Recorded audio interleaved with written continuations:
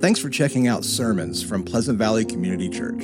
We hope these messages encourage, convict, and inspire you to love and follow Jesus more faithfully as we seek to saturate our city with the hope of the gospel. Our online resources are meant to serve you, but they aren't a replacement for the face-to-face relationships that we were built for. So we really hope that if you're in Owensboro, you'll join us in person on a Sunday morning. And if you live elsewhere, you'll find a local church in your community where you can put down roots and find family. For more resources and to give financially to support the missions and ministries of Pleasant Valley, find us on social media or visit our website at www.pleasantvalley.cc. If you have your Bible, turn with me to the book of Haggai, chapter number 1. Haggai, chapter 1, one of the Old Testament minor prophets. And, just from not just the Bible, but life experience, it is clear that few things reveal more about us than the way we handle adversity and suffering. If you were around in 1978, you remember this classic historic night when the University of Kentucky beat Duke University in the men's NCAA basketball championship, led by Jack Goose Givens. One of the fellows on that team was a young man from Union County named Freddie Cowan, good old Kentucky boy. And I think I've shared this before, but Coach Cowan, as we called him, was my freshman high school boys basketball coach. And he was tough on us boys. Basically, anytime we weren't playing perfectly, he ran us to death. And he was a strict disciplinarian. Well, one night early in the season, we were just having a rough night at practice. Nobody was hustling real hard or playing very good. And so, man, Calvin was just running us to death, running our little 15-year-old legs off. Well, so we messed up in this drill, and he blows the whistle again for like the 27th time. He says, "Boys, back on the line." And here we go again. So we hang our heads, and we walk back to the baseline to run again. And all of a sudden, something happened that shocked all of us. One of our teammates, who will remain unnamed in case he's listening now, he's now an insurance agent in Drake County, so I want to honor his integrity. He shocked the whole gym, and he stomped his foot, and he shouted out, "This is stupid. I quit." And all of us were like, "Oh, shoot, he did not just do that." Coach Cowan, like 6'9", towering down, those eyes that would pierce right through you. And I never forget what Coach Cowan, he said, "Fine, quit." He said, "But if you walk out that door, young man, you better never come back." Well, our teammate walked out the door and he never came back. And I don't think I would have either if I were him. He couldn't handle the discipline. He couldn't handle the adversity. Few things reveal more about us than how we handle discipline and adversity. And that's what we see this morning in the book of Haggai, chapter number 1, as you're turning back there. The people of God are under his discipline. God is making their life difficult because of their obedience to him. And what we're going to see is that when adversity happens or when God's discipline comes to us, it will either make us stronger or it will make us quit. When Haggai chapter number 1, the people of God had been rebelling against God. He had called them to rebuild his house, the temple. They got complacent. They were more worried about their own house than God's house. So God says, "Fine, I'll send you my discipline." In chapter 1, if you remember, he sent a drought to them. God made the rain stop falling. He made the crops start growing. Life is very difficult for them. So they're under God's discipline, and they're under this crossroads where we left it kind of on a cliffhanger last week. We're going to pick it back up this week. How are they going to respond to God's discipline? Well, God gave them a way to get out of it, basically. Look at what he says in chapter 1, verse 8. He says, "Go up to the hills and bring wood and build the house." So in the first several verses, he's rebuked them for not building the house. But now in verse 8, he says, "Here's all I'm asking you to do is obey me and build my house." that I may take pleasure in it, that I may be glorified, says the Lord. So they're at this crossroads. They're under God's discipline. What are they going to do? Either A, they're going to get mad at God and quit and walk out of the gym like my buddy did that night, or B, they're going to receive God's discipline with a humble heart and obey God and build his house. Because adversity will either make you quit or it will make you do what's right. Well, let's see what they do in chapter 1, verse number 12. Then Zerubbabel, the son of Shealtiel, and Joshua, the son of Jehozadak, the high priest, with all the remnant of the people, obeyed the voice of the Lord their God. They finally obeyed. In the words of Haggai the prophet, as the Lord their God had sent him, and the people feared the Lord. Then Haggai, the messenger of the Lord, spoke to the people with the Lord's message. He says, I am with you, declares the Lord. Notice how God's presence accompanies their obedience. That's important. We're going to come back to that. In verse 14, and the Lord stirred up the spirit of Zerubbabel, the son of Shealtiel, governor of Judah, and the spirit of Joshua, the son of Jehozadak, the high priest, and the spirit of all the remnant of the people. And they came and worked on the house of the Lord of hosts, their God. On the 24th day of the month, in the 6th month, in the second year of Darius the king. So if you go back to chapter 1, verse 1, Haggai gave us a very specific date of when the rebuke came initially. And now in verse 15, he gives us another very specific date. If you do the math, it's 23 days. So 23 days from the time God gives them this hellfire, brimstone, sermon rebuke, 23 days later, they finally say, okay, God, we hear you. We've had enough. You've ran us long enough. We're going to obey. We're going to rebuild the house. Now, here's the biblical teaching from Haggai and how it applies to us, because it does. Here's the first thing. When we walk in sin and disobedience to God, we will come under God's discipline. If you weren't here last Sunday, you can go back and listen to a little bit more about that. When we walk in sin and disobedience, we will fall under the discipline of God, just like any child who is disobeying their parents. If they have good parents at all, those parents will discipline them accordingly. So what does it look like when God disciplines us? How does God spank us? Does he put us in timeout? Does he whip us? Does he take our iPhone away? Like, what does it look like to be under the Heavenly Father's discipline? Well, it can look like all kinds of different things. It can look like adversity in our lives that God will bring. Remember, God frustrates the seasons. God can make the rain come. God can make the rain not come. Sometimes God's discipline looks like suffering. That can even be physical suffering and pain. There's examples of that in Scripture. Sometimes it can look like relational strife in our life. Frustrations at the workplace, maybe. Challenges financially that we just can't overcome. All of that could be God's discipline. God teaching us a lesson. God's discipline is always a purpose-driven discipline. It's never out of meanness or vindictiveness. It's to bring us back to him. It's because he loves us. It's a tough love.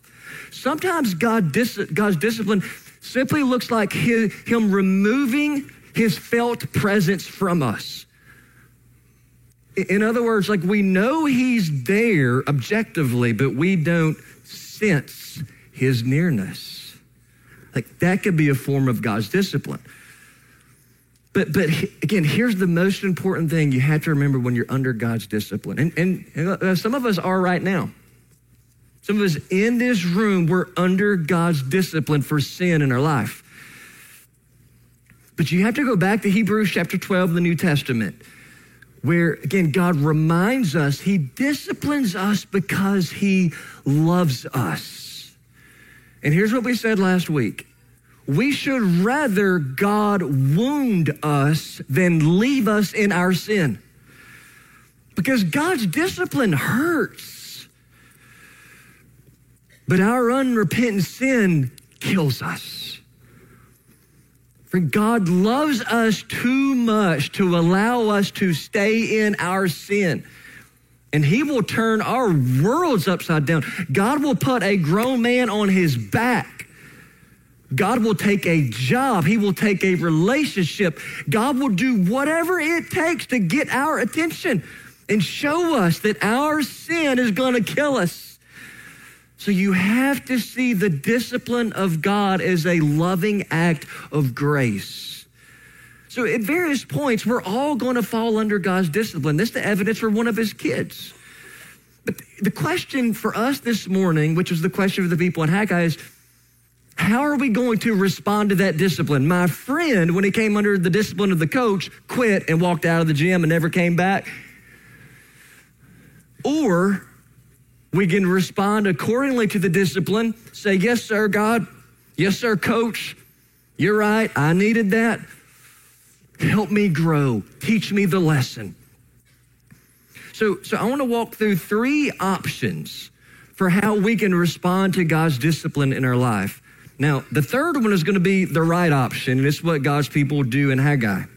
They got it right. But here's the first 2 that are very common. So if you've been living in sin and disobedience, and by that I mean unrepentant sin and disobedience, because we all sin all the time, right? So we're not talking about, well, if you don't live a perfect life for a month, you're going to fall under God's discipline. We're assuming we're all sinning a lot, but we're talking about those unrepentant sins where we just dig in, we're not broken, we're not convicted, we won't stop the sin, we just keep on giving into it. That's when God's discipline is coming. Now, here's the first way people often respond. We get mad at God, and we just keep on living in sin and rebellion. And in worst case scenarios, sometimes who were once professing Christians walk away from the faith altogether. We would call that apostasy. We do what my teammate did that night. God, if you're going to make me keep running, I quit. I won't be a Christian anymore. God, if you don't take this suffering away from me, I don't know if I can keep my faith. God, if you don't take care of this issue, this problem in my life, I don't even know if it's worth trying to follow Christ. Because God, if you really love me, you wouldn't let me go through this. And we get bitter towards God. And it's almost like we think we're teaching God, I'll show you, God. I'll quit going to church. Quit reading my Bible. I'll quit praying. I'll show you. And sin gives birth to more sin. And rebellion, when we don't repent of it, will only lead to it. It's always a slippery slope. Friends, until we repent of our sin, our life will never get better.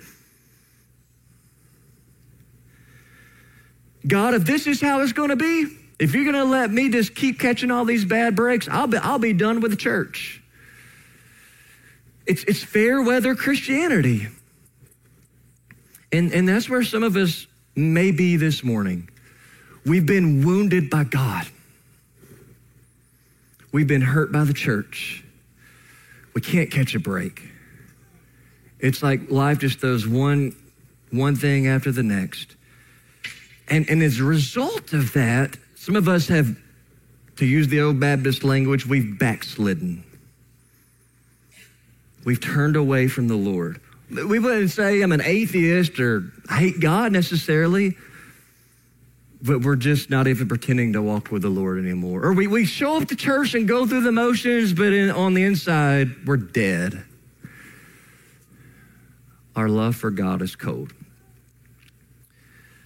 And so when God's discipline comes, when adversity happens in our life, you're at this crossroads and we got one of 2 choices. We either run to God or from God. And this morning, there are those among us, bad things have happened in your life. And we could debate whether it's from God or Satan or all that, but whoever it's from, you've chosen the path of rebelling against God. That's the bad news. The good news is you have a heavenly Father who loves you so much, and he is pleading with you to come back home. The Bible says, do you know what makes a party happen in heaven? It's when one sinner repents, When one lost child or backslidden or wayward kid comes home, they throw a party in heaven. It's as though the Father and the angels are leaning forward, cheering for you, just like the prodigal son. Come home. Do you remember what happened when the prodigal came home? And the prodigal represents all of us, and the dad represents God, of course, in Luke 15.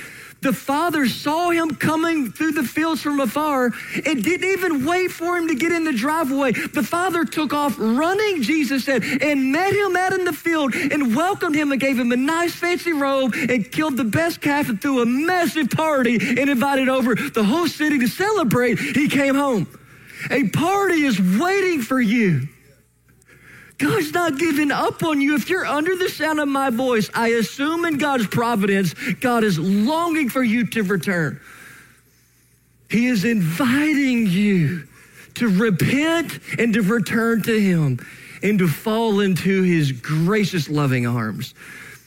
So the first response, though, to God's discipline or our disobedience is, we're like, to heck with you, God. I'm done. I'm over the whole Christianity thing. In a worst case scenario, some people will walk away from the faith altogether. But here's a second option. It's less abrasive, it's less obvious, but it's equally as dangerous, and it's when we feel sorry for our sin, but we mostly just feel sorry because we don't like the consequences of our sin. Y'all, you know what I'm talking about here? It's what I call the Britney Spears approach to spirituality. You're like, well, what do you mean by that? What's Britney Spears got to do with this? Well, probably nothing. But I was trying to think of an illustration because I only had like one in the whole sermon. So I'm kind of scrounging here. But Justin Timberlake and Britney Spears, you remember, were these young lovers from the Mickey Mouse Club back in the 90s. Okay, it's where all bad things start, is the Mickey Mouse Club. They all do great, then they get through that and they all go crazy, right? So anyway, so they're young lovers, and then allegedly, depending on which tabloid you read, and they're all very reliable, so I'm assuming the tabloid is true. Apparently, Britney cheats on Justin, and then she recognizes what she's done. She realizes how great of a guy she lost in Justin Timberlake, and she comes crying back to him. I'm sorry. Please forgive me. It was a mistake. And then Justin writes this song. Remember it? Cry Me a River. And I'm not going to try to sing it, Cry Me a River. And he says that line like 47 times, Cry me a river, Britney, cry me a river, cry me a river. And that's what some of us do when we sin and really messed up.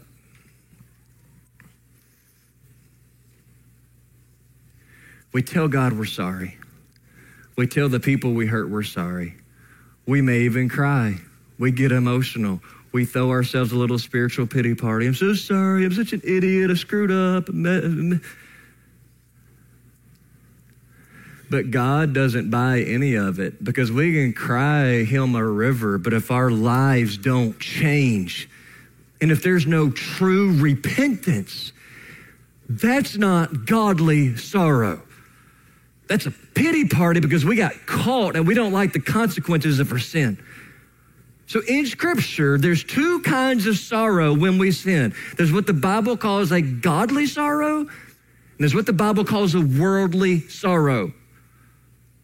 So let's look at it. 2 Corinthians chapter 7, verse 9. Scripture talks about this. Here's the context. Paul has written a scathing letter to the Corinthians for living in sin. So he rebukes them. They're under God's discipline. But here's what he says in verse 9. Yet now I am happy, not because you were made sorry, but because your sorrow led you to repentance. For you became sorrowful as God intended, and were not harmed in any way by us. Now look at this, verse 10. Two kinds of sorrow. Godly sorrow brings repentance that leads to salvation and leaves no regret. But here's the second kind. But worldly sorrow, what I'm calling Britney Spears sorrow, worldly sorrow brings death. How are you responding to God's discipline in your life? Godly sorrow or worldly sorrow?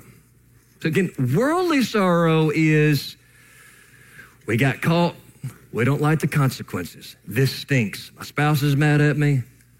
I've messed things up at work. I've fallen on hard times.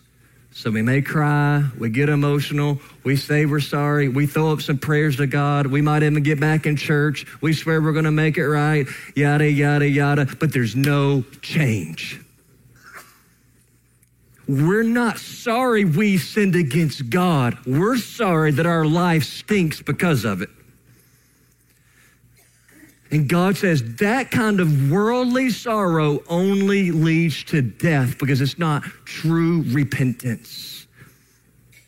But now here's the third possible response when we sin and come under God's discipline. This is the right response. We experience true godly sorrow that leads to actual repentance and change. So that's what happened to God's people in Haggai. They didn't just shed a few tears and throw a little spiritual pity party. But look at what they did in verse 12. Then Zerubbabel, the son of Shealtiel, and Joshua, the son of Jehozadak, the high priest, with all the remnant of the people, they obeyed the voice of the Lord their God. Godly sorrow leads to obedience to God. In the words of Haggai the prophet, as the Lord their God has sent them, and the people feared the Lord. Godly sorrow leads to a fear of God, a holy fear of God. So repentance, we talk all the time about repentance, and you have this group of professing Christians who perpetually go through God's confessional booth, if you will. And it's like we're always doing penance. Because we keep sinning and we keep messing up and we keep telling God we're sorry. And we kind of view God's grace as we wouldn't say this, but as a license. Well, God's got me, as long as I say I'm sorry, it's all good. I mean, Jesus died for my sins. As long as I confess my sin, it's all good to go. And we presume upon God's grace. And we think, well, as long as I say I'm sorry, it's all good. But friends, if there's no repentance, God's not in that. Repentance is not feeling sorry for what we did. Repentance is stopping it. It's a change of heart that leads to a change of action. Because Christ, listen, don't abuse the gospel.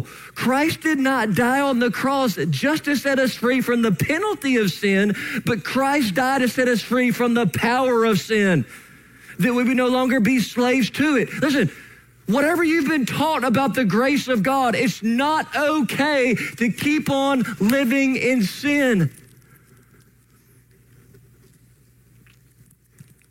If disobedience is sin, then repentance is obedience.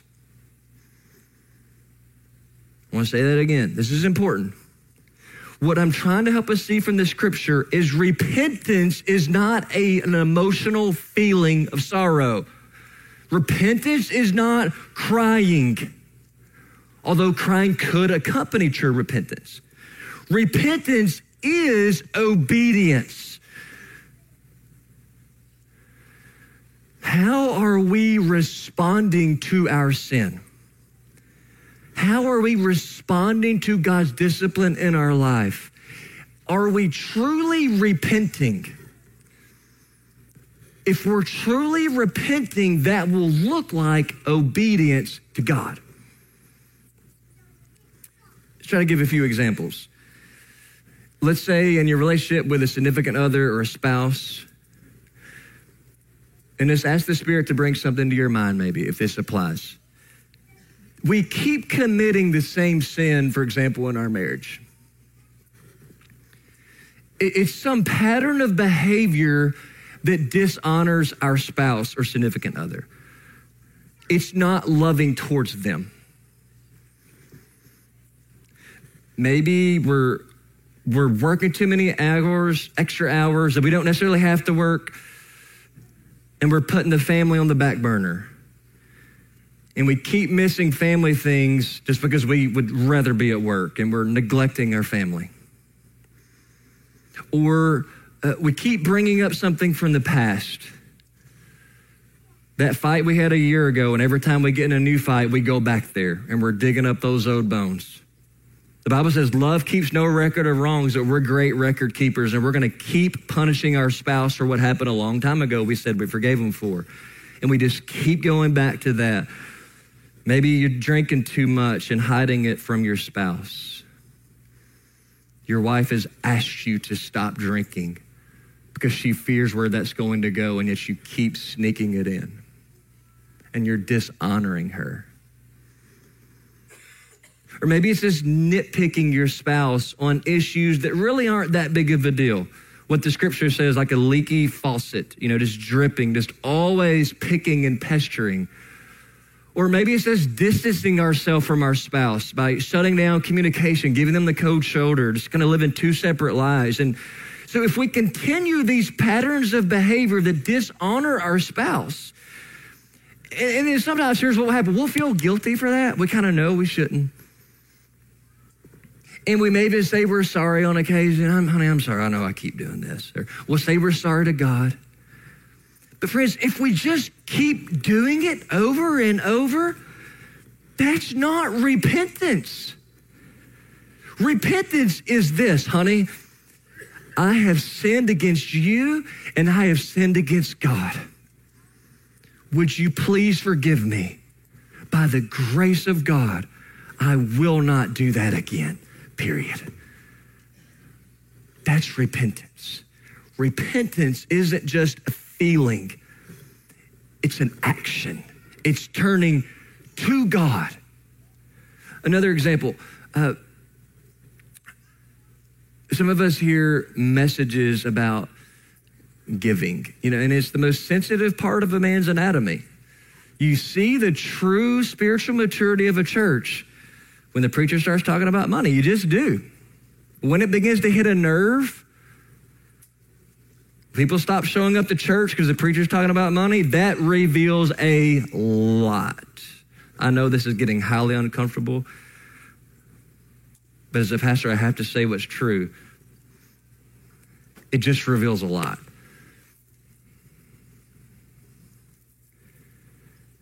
And so we'll hear a message or we kind of get convicted. I'm not putting God number one in my finances. I'm not trusting God on my finances. I'm what Malachi says, I'm robbing God. I'm stealing from God, but not prioritizing his kingdom and giving generously and sacrificially. And if people knew how much we stole from God, frankly, they probably wouldn't let us in their house. Because if we'll steal from God's house, you'll steal from anybody's house. And so for some of you, when you walk by those offering boxes, you feel a little guilt every Sunday. I know I need to be giving. And we'll kind of tell God we're sorry and we feel guilty. But friends, even pagans feel guilty when they do certain things. Feeling guilty does not mean there's repentance. Here's what repentance looks like in this area. God, I confess the sin of not trusting you with my finances. God, I confess I have not given generously and sacrificially to the kingdom of Christ. Lord, I've been greedy, I've been selfish, and I'm probably under your discipline because of it. Lord, forgive me. I repent. I'm going to start generously giving the first fruits and trusting you by faith. Because that's repentance. It's not a feeling, it's an action.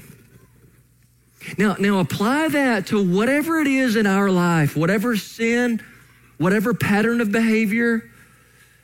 Do you just feel kind of guilty for it, or are you changing? Well, the people of God in Haggai, they didn't just feel guilty that they got caught for not rebuilding God's house. They said, all right, Lord, we repent. We're going to build the house. And that's what they do. Look what happened starting in chapter 2, verse 1. We saw at the end of chapter 1, they rebuild the house. They've been working on it for a month. Things are going well. But then they start to get weary again. Things are getting tough again. Look at what happens, chapter 2, verse 1. In the 7th month, on the 21st day of the month, the word of the Lord came by the hand of Haggai the prophet, Speak now to Zerubbabel, the son of Shealtiel, the governor of Judah, and to Joshua, the son of Jehozadak, the high priest, and to all the remnant of the people, and say, who is left among you who saw this house in its former glory? How do you see it now? Is it not as nothing in your eyes? In other words, here's what's happening. Remember, they're rebuilding the temple. They had seen what it looked like in its former glory years. They saw it on Instagram. It's beautiful. And they're thinking, we could never rebuild it and make it look like this again. So they're getting frustrated. Man, we've been working a month, 24/7, and we barely got the foundation up. And they're getting discouraged. They're thinking about throwing in the towel again. But look at what God does in verse 4. Yet now be strong, O Zerubbabel, declares the Lord. Be strong, O Joshua, son of Jehozadak, the high priest. Be strong, all you people of the land, declares the Lord. Work, in other words, rebuild the temple. But what's the motivation for rebuilding the temple? For I am with you, declares the Lord.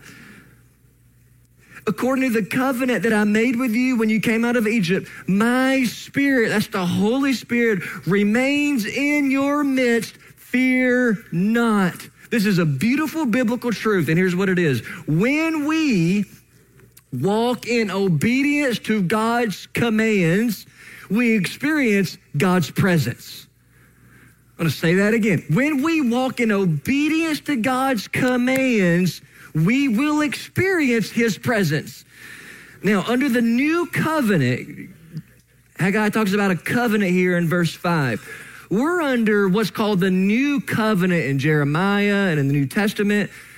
And for us, the moment we trust in Christ, we receive the Holy Spirit. We're sealed with the Holy Spirit, Ephesians 4, verse 30. So in some sense, the Holy Spirit is always with us as believers in Christ. In the Old Testament, the Spirit could come and go. Once you're in Christ, you receive the Spirit. However, at the same time, Scripture in the New Testament says we can grieve the Holy Spirit. We can quench the Holy Spirit. Paul has to say over and over things like, be filled with the Spirit. Be filled with the Spirit. So not all Christians are walking in the same power of the Holy Spirit. We can quench his activity in our life. So when we walk in obedience, though, to God's commands, what the Scripture tells us is we will uniquely and more powerfully experience God's presence through the Holy Spirit. Look at that connection again. Go back to chapter 1, verse 12. I want us to see this. Verse 12, the people obeyed the voice of the Lord their God. Obedient. Now look at the very next promise God makes to them. Next verse.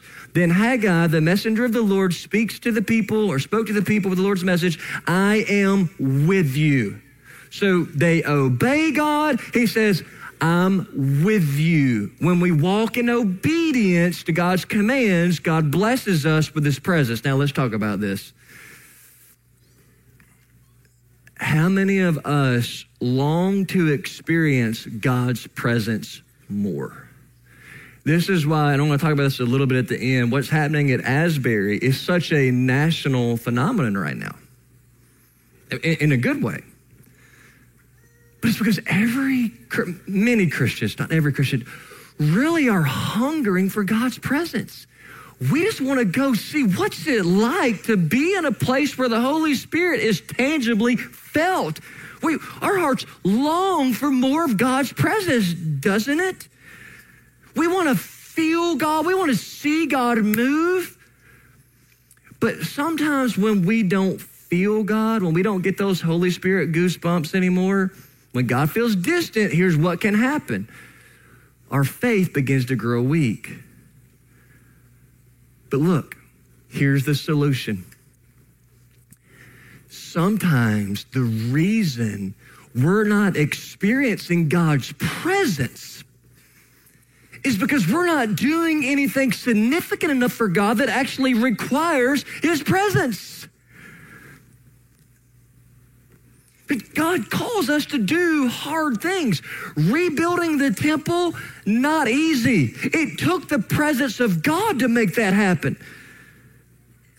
Sharing the gospel with our neighbors and coworkers, that's not easy. It takes the presence of God with us. Breaking up with that ungodly person you're dating, that's not easy. You're going to need God's help for that. Putting God number one in our time and our finances, that's hard.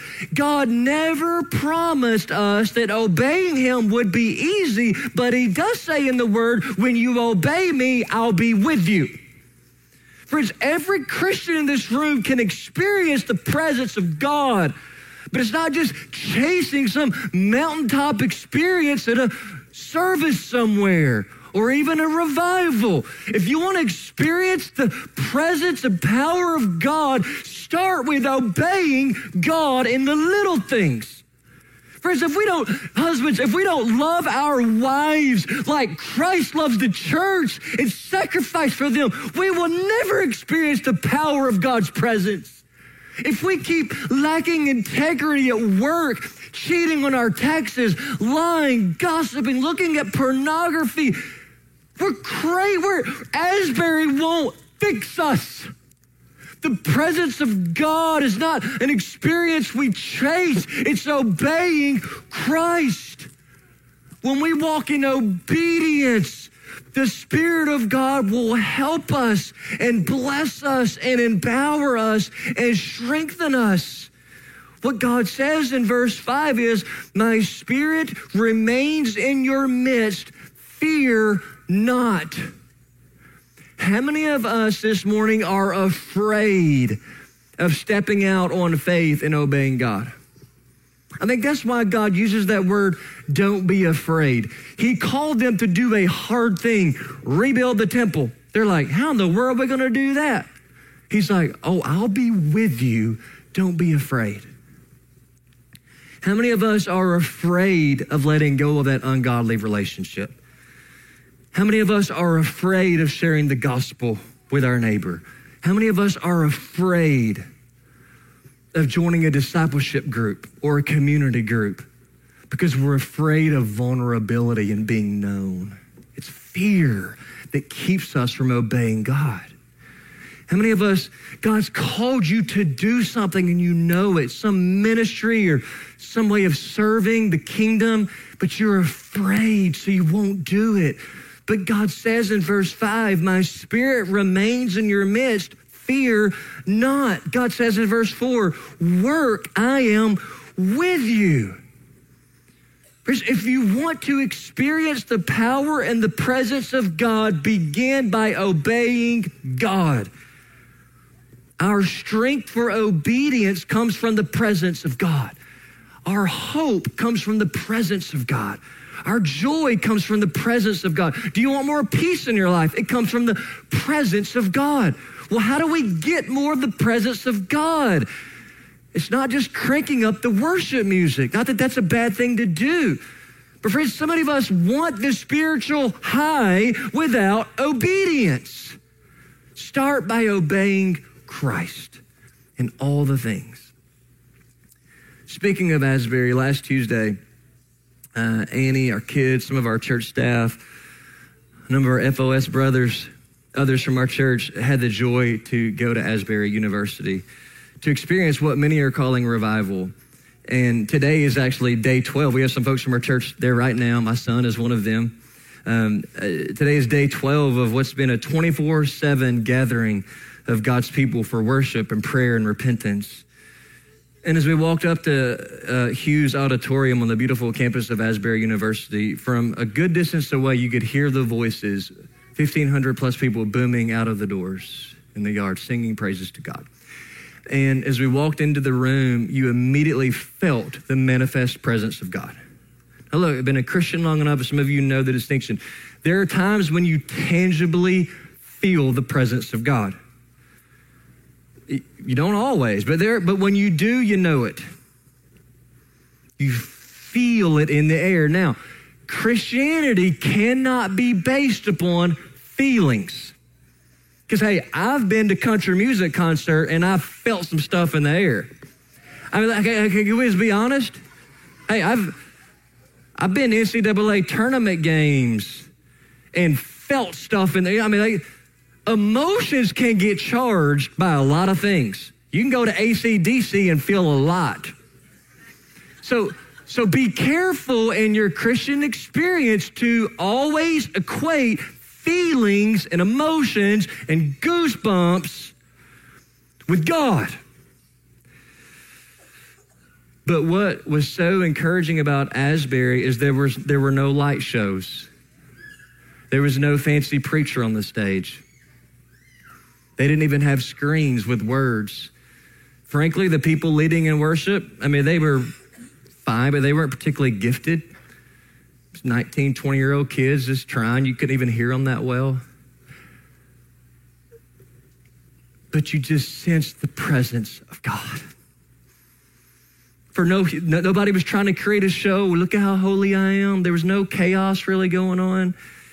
It was just a feeling of the sweet presence of God because you had hundreds of people that just wanted to know God and just experience God. And it was what I'm calling a holy experience. Not particularly supernatural, not particularly showy or flashy or dynamic, but holy, peaceful. At one point we sang, "It is well with my soul," and people were weeping tears of joy because when you're in the presence of God, it will be well with your soul. And at one point I looked at my watch and we'd been worshiping for about an hour and a half straight. And I told Annie, I said, "You realize we've been here for an hour and a half?" And she said, "No, I feel like we've been here 15 minutes. Because friends, when you're experiencing the presence of God,